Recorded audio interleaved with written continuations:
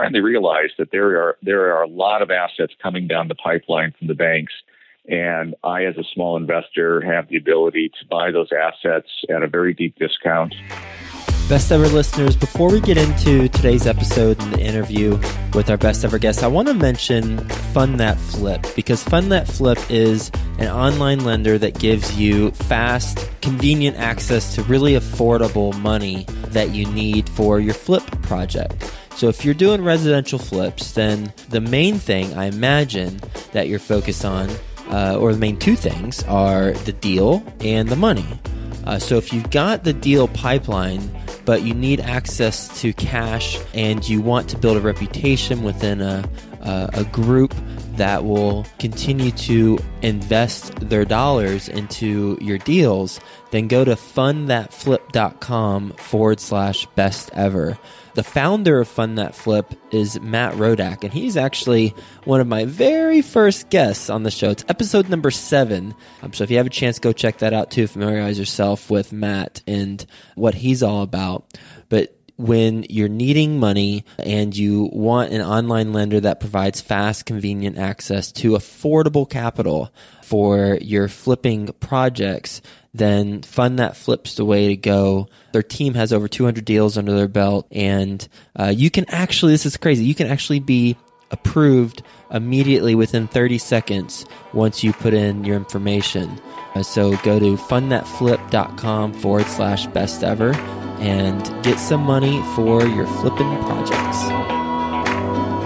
Best ever listeners, welcome to the Best Real Estate Investing Advice Ever show. I'm Joe Fairless, and we have a show for you where, just like all the other shows, we're cutting out all the fluffy stuff and we're going to get straight to the best real estate advice that moves your business forward. Spoken to Barbara Corcoran from Shark Tank, Robert Kiyosaki, Rich Dad Poor Dad, Jay Papasan, the co-author of The One Thing, among many other books with Gary Keller, and many other investors who help us learn the tips and tricks and how to run a real estate investing business more effectively and more profitable.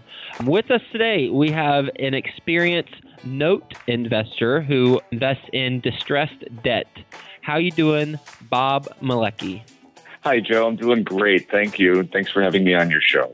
Yeah, my pleasure. And thank you for joining us. And a little bit about Bob, and then he's going to get into it in more detail. As I mentioned, he is a note investor. He's located in Kingston, Washington, which is about 30 miles north of Seattle, Washington. He's experienced in the analysis, acquisition, repositioning, and disposition of distressed properties or assets. He has established teams in key markets to make that happen, facilitate the repositioning of those assets. You can say hi to him and his company at rcm.company. You heard that right.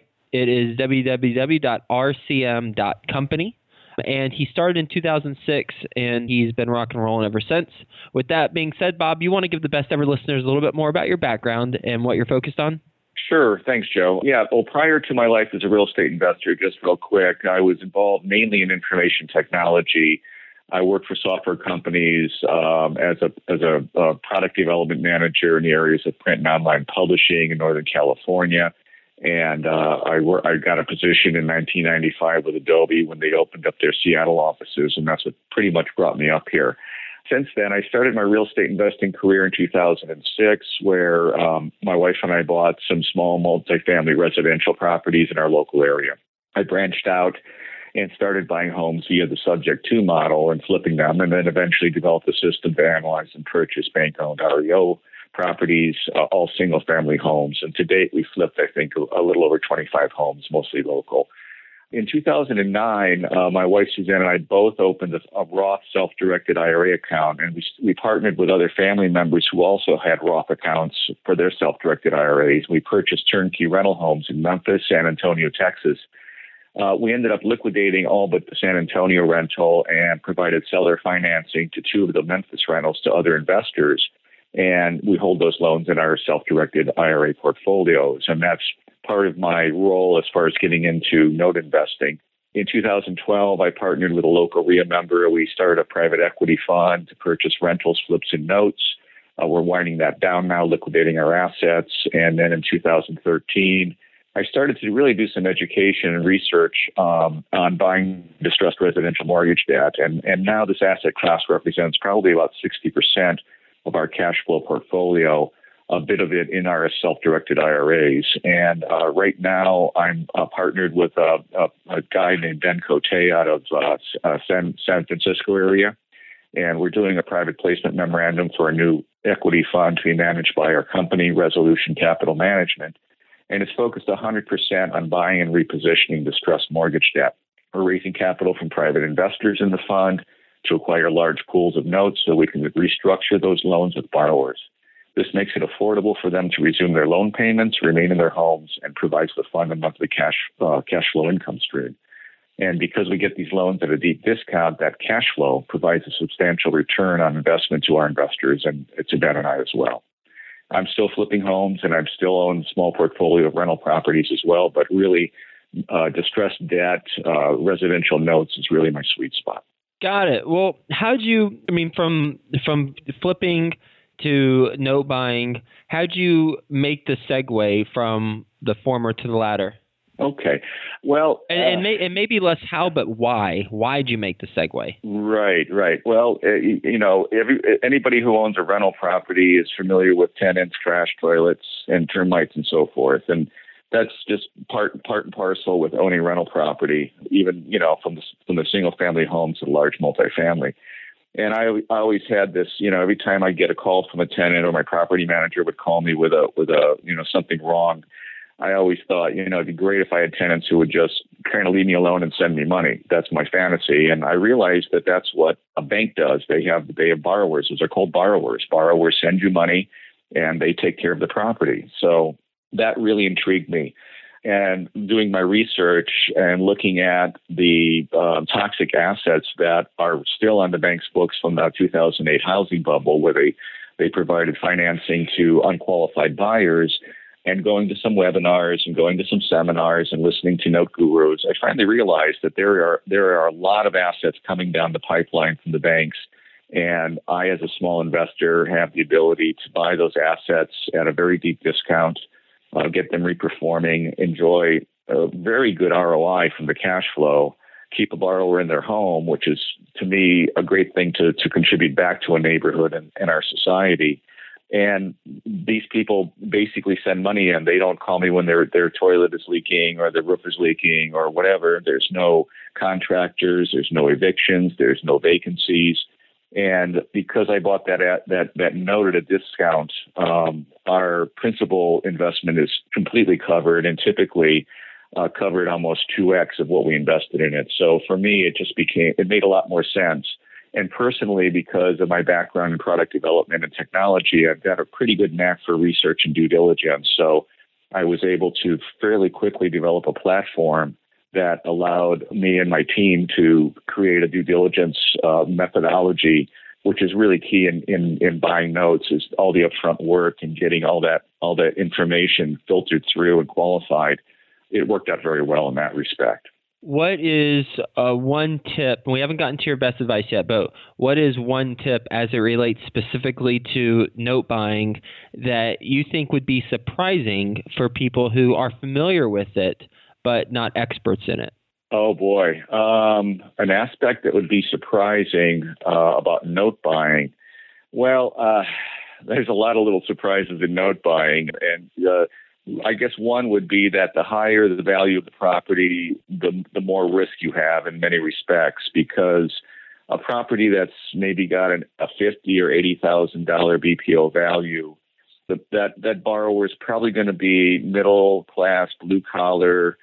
They may have just gotten reemployed. They're grateful to get the loan modified, stay in their home. Whereas somebody with a house that's valued at $200,000 or $300,000 is going to maybe be more reluctant to work with a bank or a new lender, and they may get litigious.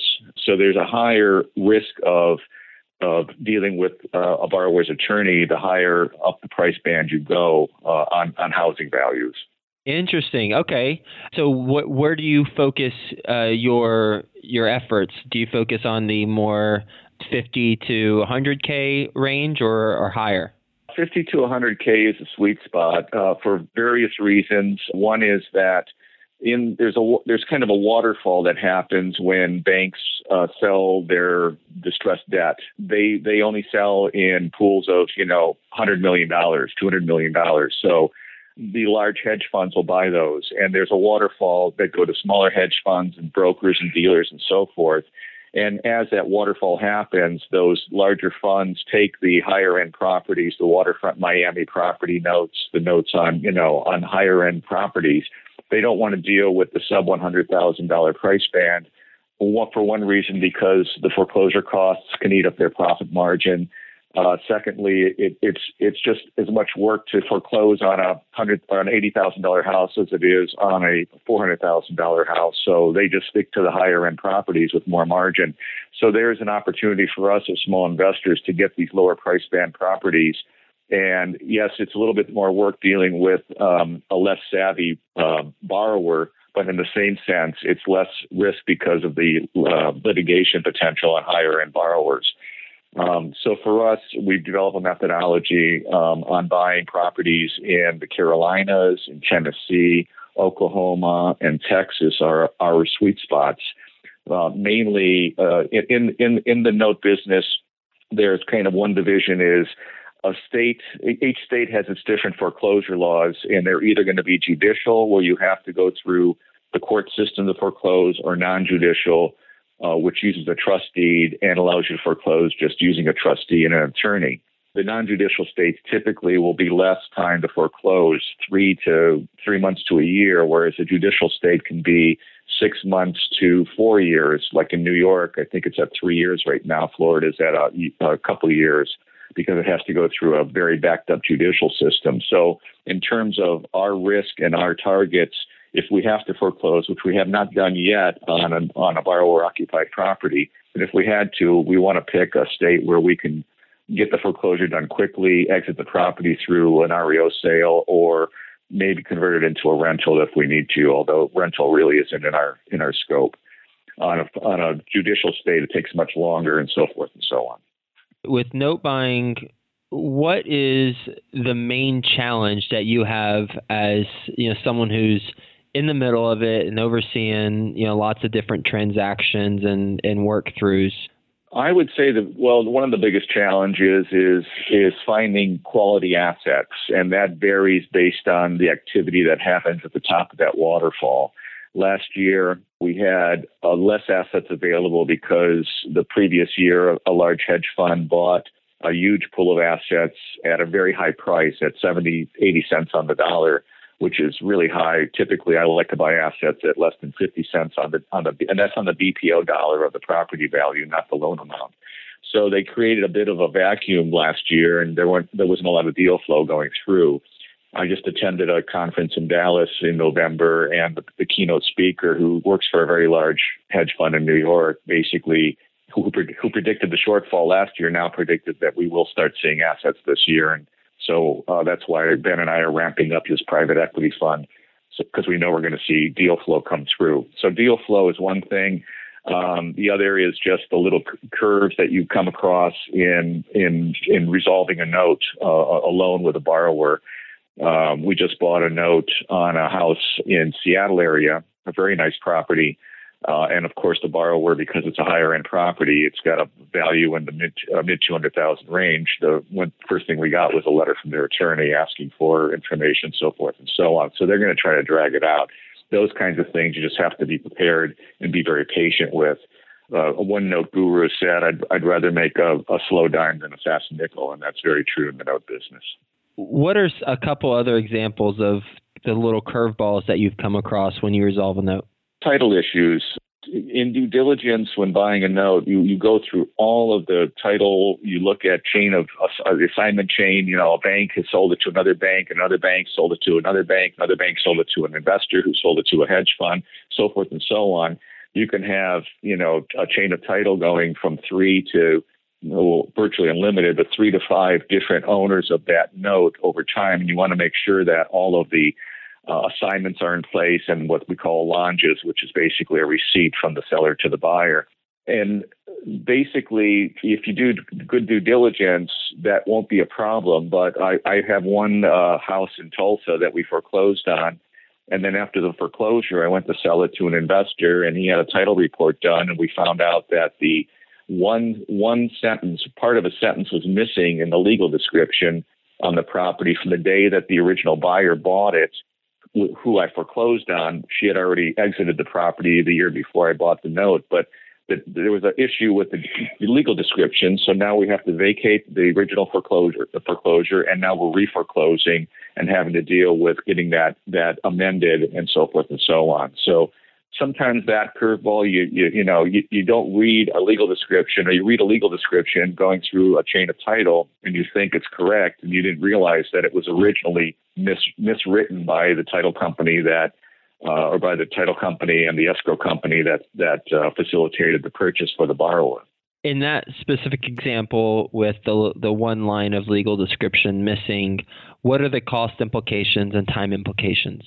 Time-wise, so Oklahoma is a judicial state. It took us about 4 months to do the original foreclosure. Because we have some of that process can be recycled, so to speak, by our attorney. It's going to take probably 2 to 3 months to reforeclose on it.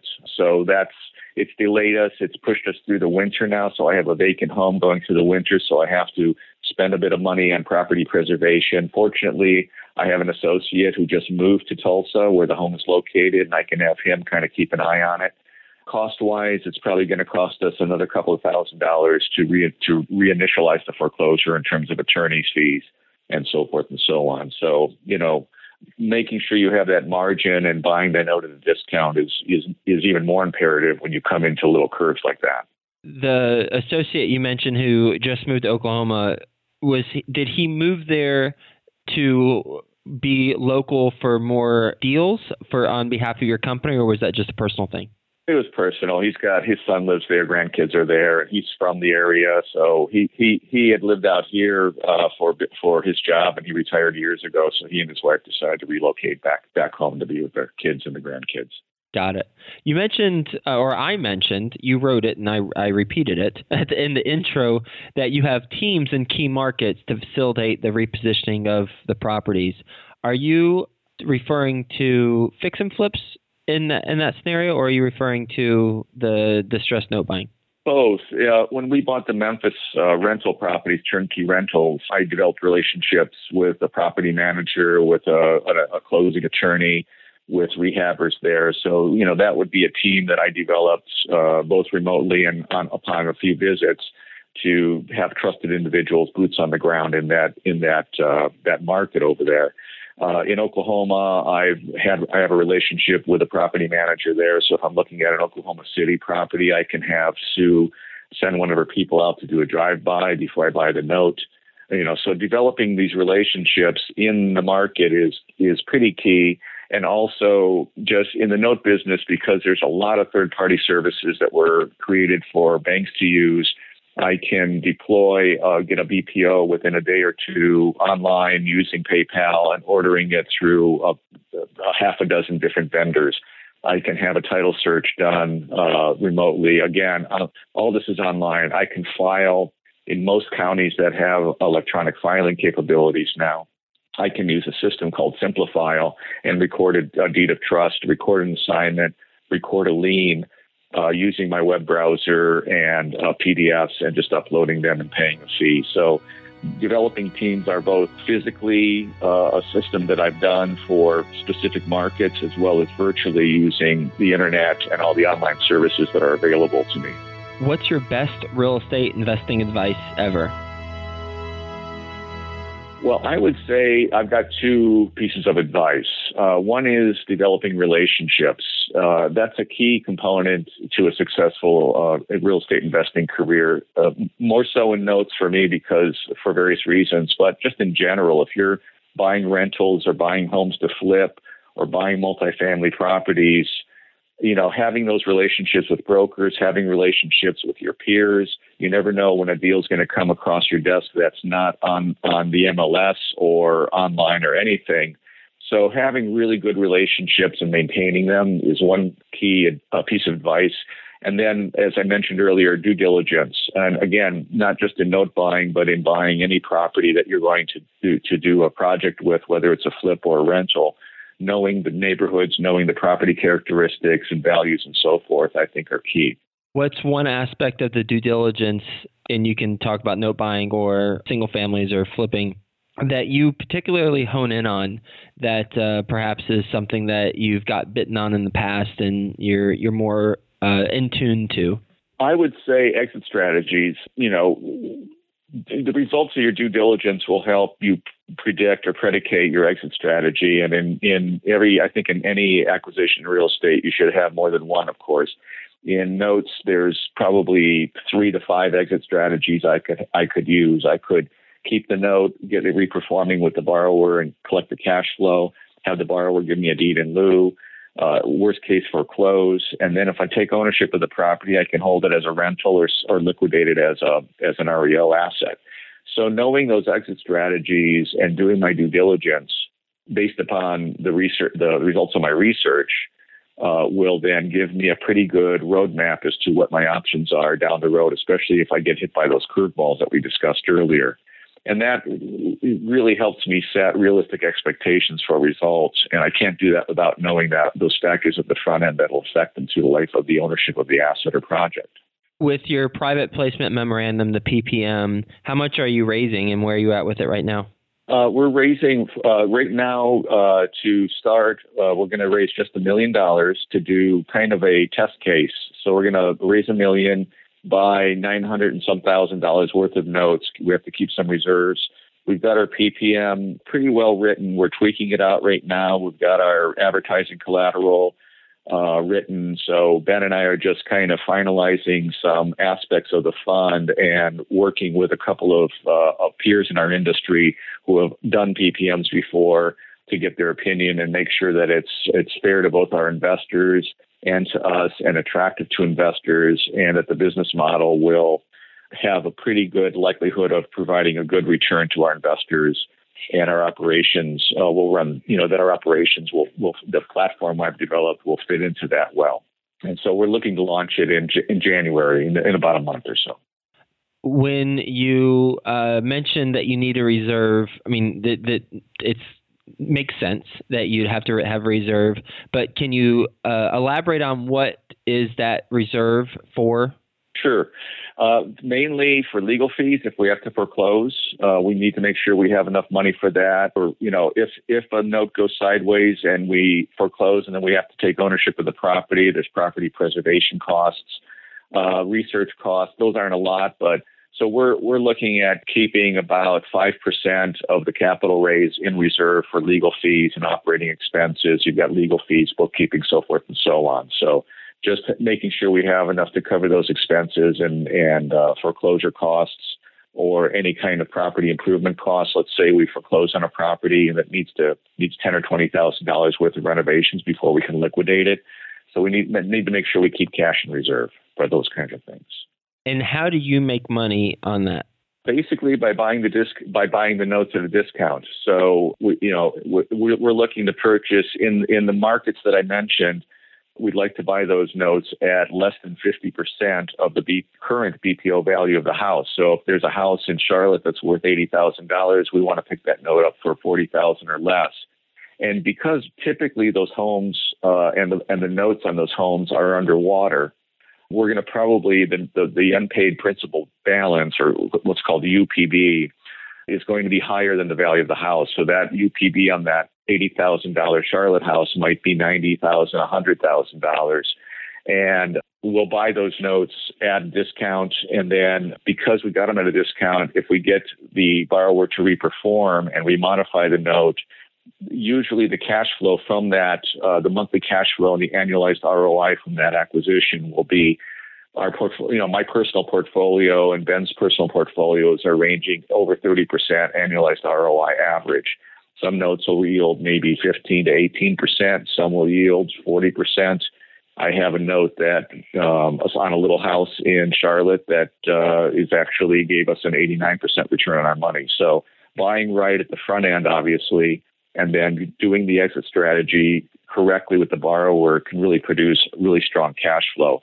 And even more so, in our fund model, it's not just cash flow, but we intend to liquidate the notes it's going to be a closed-ended 5-year fund. So our intention is to liquidate the notes after we get them reperforming. And usually on a liquidation, we can get somewhere in the area of 60 to 80% of the value of that note. That value is either going to be the value of the home at the time or the unpaid balance, depending which one is lower.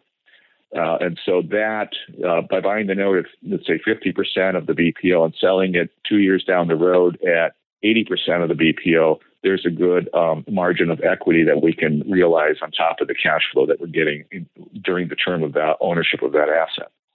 You ready for the best ever lightning round? Sure.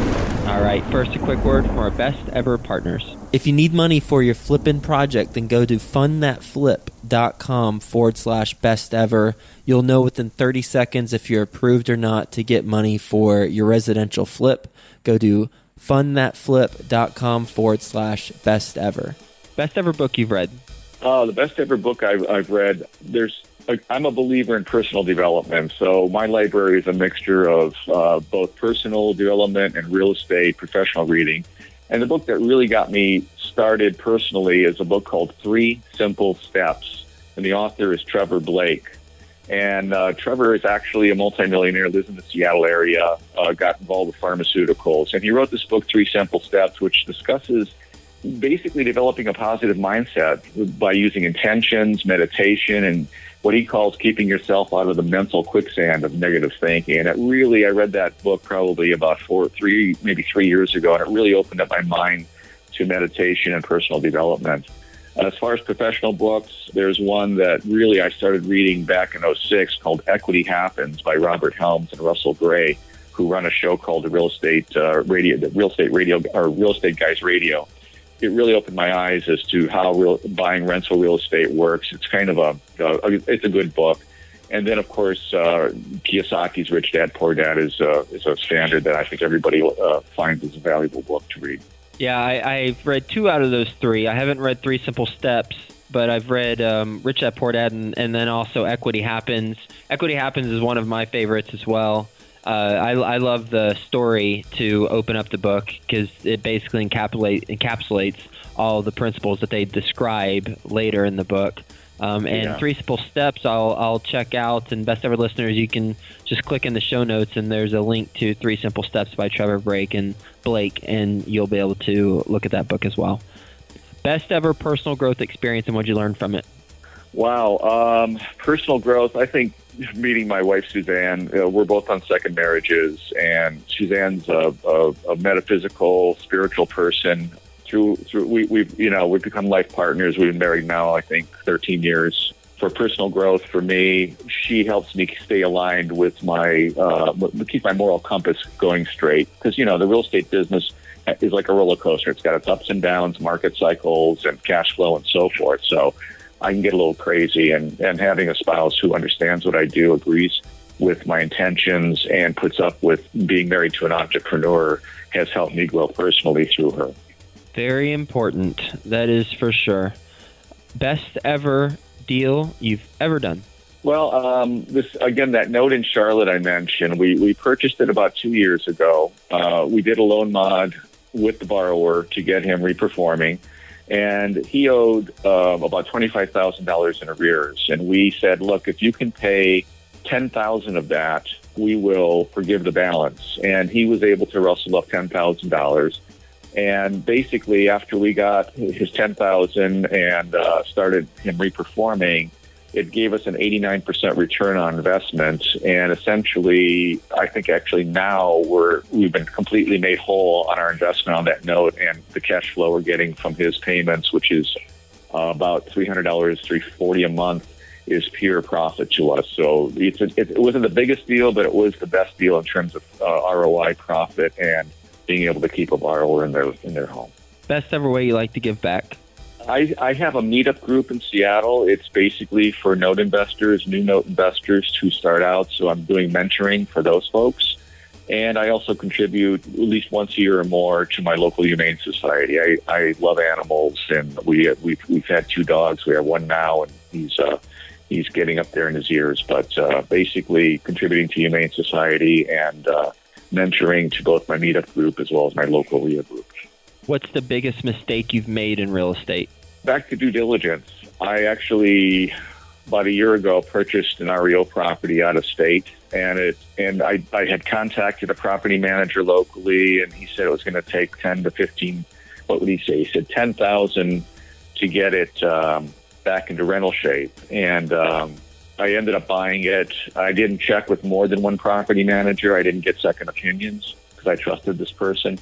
And it ended up being a really trashed out house. I mean, totally copper stripped, holes in the floor. They removed metal. It's an older home with those old metal columns on holding up the front porch, and there's two missing and one left, and the front porch is going to collapse. So I'm still sitting on that asset. I should have done more due diligence. I should have just thought it out a little further. It was a sub $10,000 purchase, so it wasn't a ton of money, but again, I regret ever buying that without having. If I had done more due diligence, I wouldn't have purchased it at that price, at least, that I paid.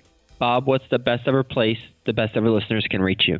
It's Bob at rcm.company. RCM stands for Resolution Capital Management, or a contact page on our website at www.rcm.company. Well, thank you for sharing your advice with the best ever listeners and myself, and talking about the biggest challenges to note buyers. One is deal flow. The other is all those little curveballs that you come across when you resolve a note.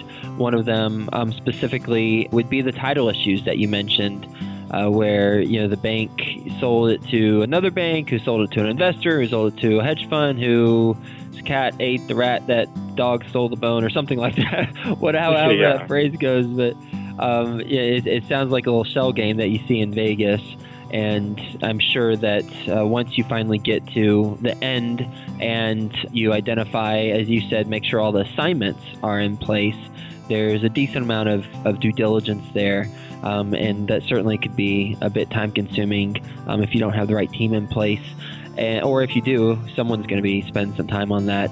And then also the one sentence, the example where you said the one sentence was missing in the legal description, and that postpones things 2 to 3 months. In this example, I'm sure it would vary depending on the state. Sounds like if it's a non-judicial or judicial state.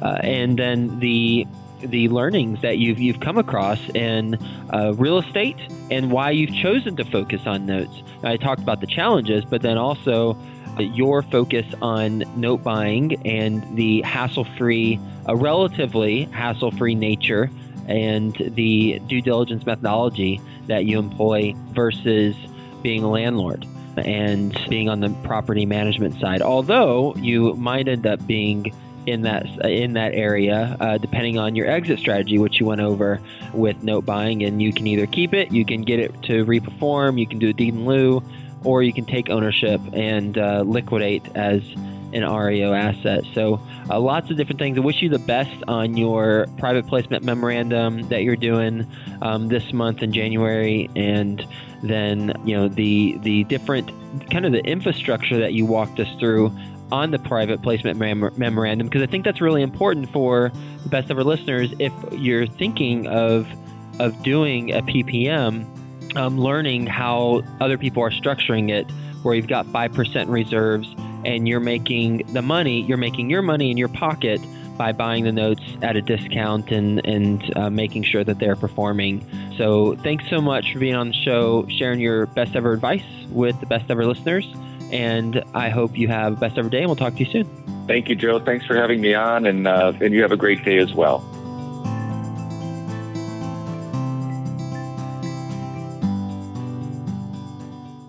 If you need money for your flipping project, then go to fundthatflip.com/best ever. You'll know within 30 seconds if you're approved or not to get money for your residential flip. Go to fundthatflip.com/best ever.